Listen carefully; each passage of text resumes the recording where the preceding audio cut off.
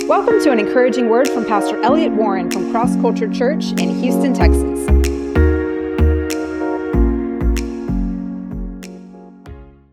What did offend the Pharisees? We could probably name a few things, but one major thing was Jesus healed on the Sabbath. That was something big back then, right?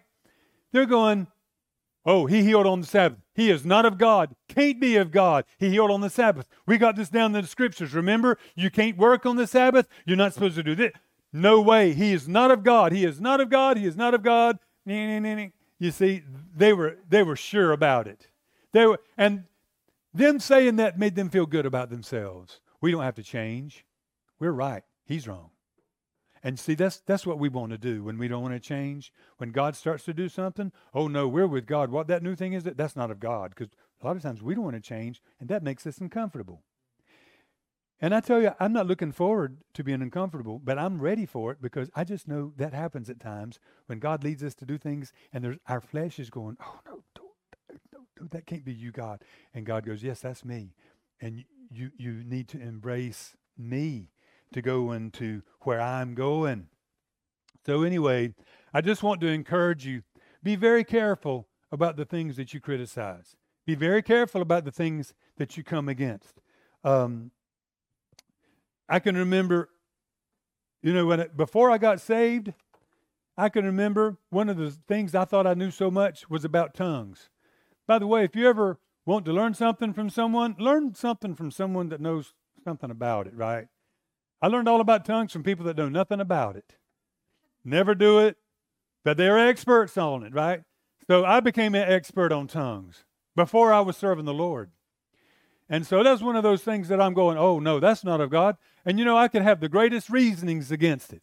Oh, why do you even need that? Why can't God just why just prophesy, or why not do it this way? That doesn't make any sense.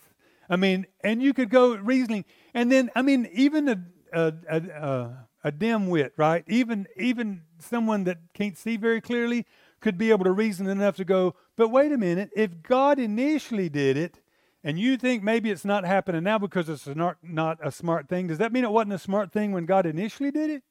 Oh, wait a second now, right? Anyway, that was one of the little things I had, tongues.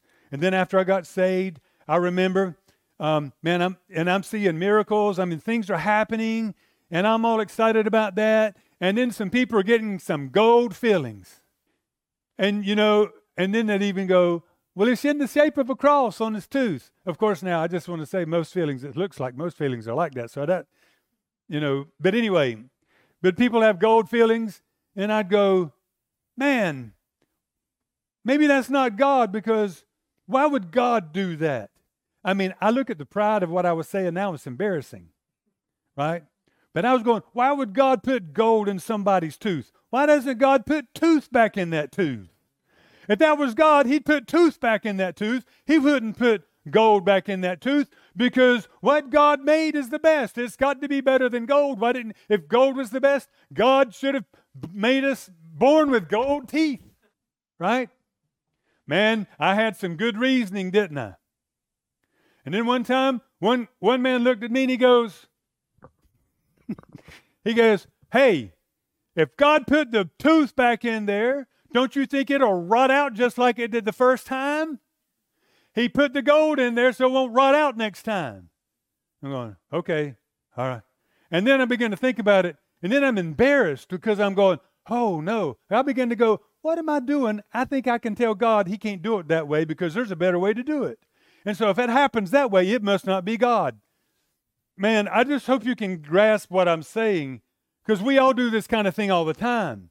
And God's like, no, I put gold in there. But when I'm thinking about it, I'm going, I was coming against something God was doing. Are y'all with me? And you sit down and you go, oh, ouch. Oh, God, I can't believe I was speaking against that. And you were doing it. Man. And so when you run through things like that and the light comes on and you begin to go, oh, you're careful not to do that again. That just reminded me, this is a little off the story here, but it reminded me of the story I've shared with you before of one time I'd been saved like about a year, and I went out with a couple of my friends that had gotten saved, and one of them was in some weird kind of thinking, and I said something sort of negative to the other guy after he left, and man, my conscience got me. It's like you were gossiping about that guy.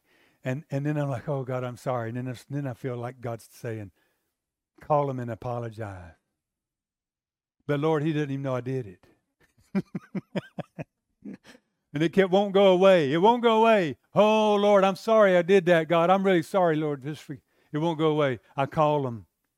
Hey, after you left, I said something about you. And the Holy Spirit told me it was bad. I had to call you.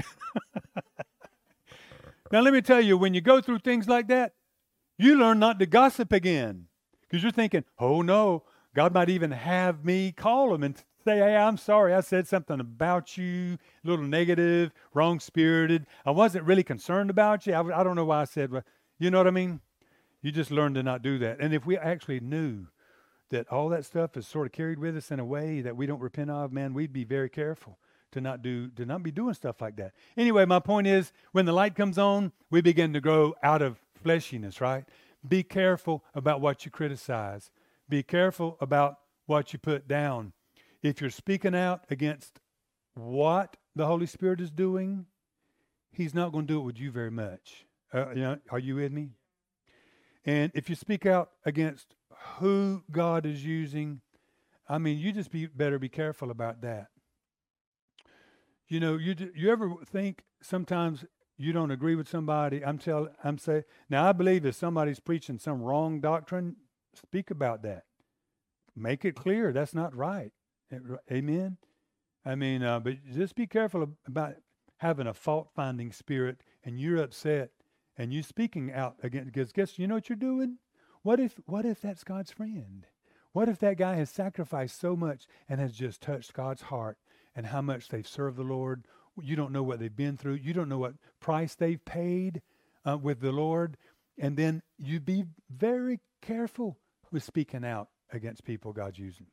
That's just what I would say. I'm not saying you can't kindly say, you know, I disagree with this thing here, but we need to watch our spirits and be careful what we're saying. And again, while I'm on this issue, I'll skirt off just for a real 30 seconds here. I'll mention a few other things that quench the spirit too, while I get a chance to throw these little punches in. Gossip will quench the spirit. Backbiting, people talking bad about one another. That is such a horrible thing. And how it is that we make that look noble when we're talking about somebody, right? Gossip, spreading division and disunity. I've seen that happen in church. I'm so thankful that doesn't happen in our church. At least I'm not aware of it, but I have seen it before. It's one of the most ugly things, and it's like the people that do that, it's almost like they represent snakes. I mean, it's just unbelievable. And they're so self-righteous and justify themselves in doing that. People who are critical and fault-finding. Anyway, I could just go on and on about even Miriam and Aaron. You remember one time they spoke against Moses? And that blows my mind. You know, here Moses, Aaron, and Miriam are serving God together, and Moses does something they don't agree with. It upsets them. And what do?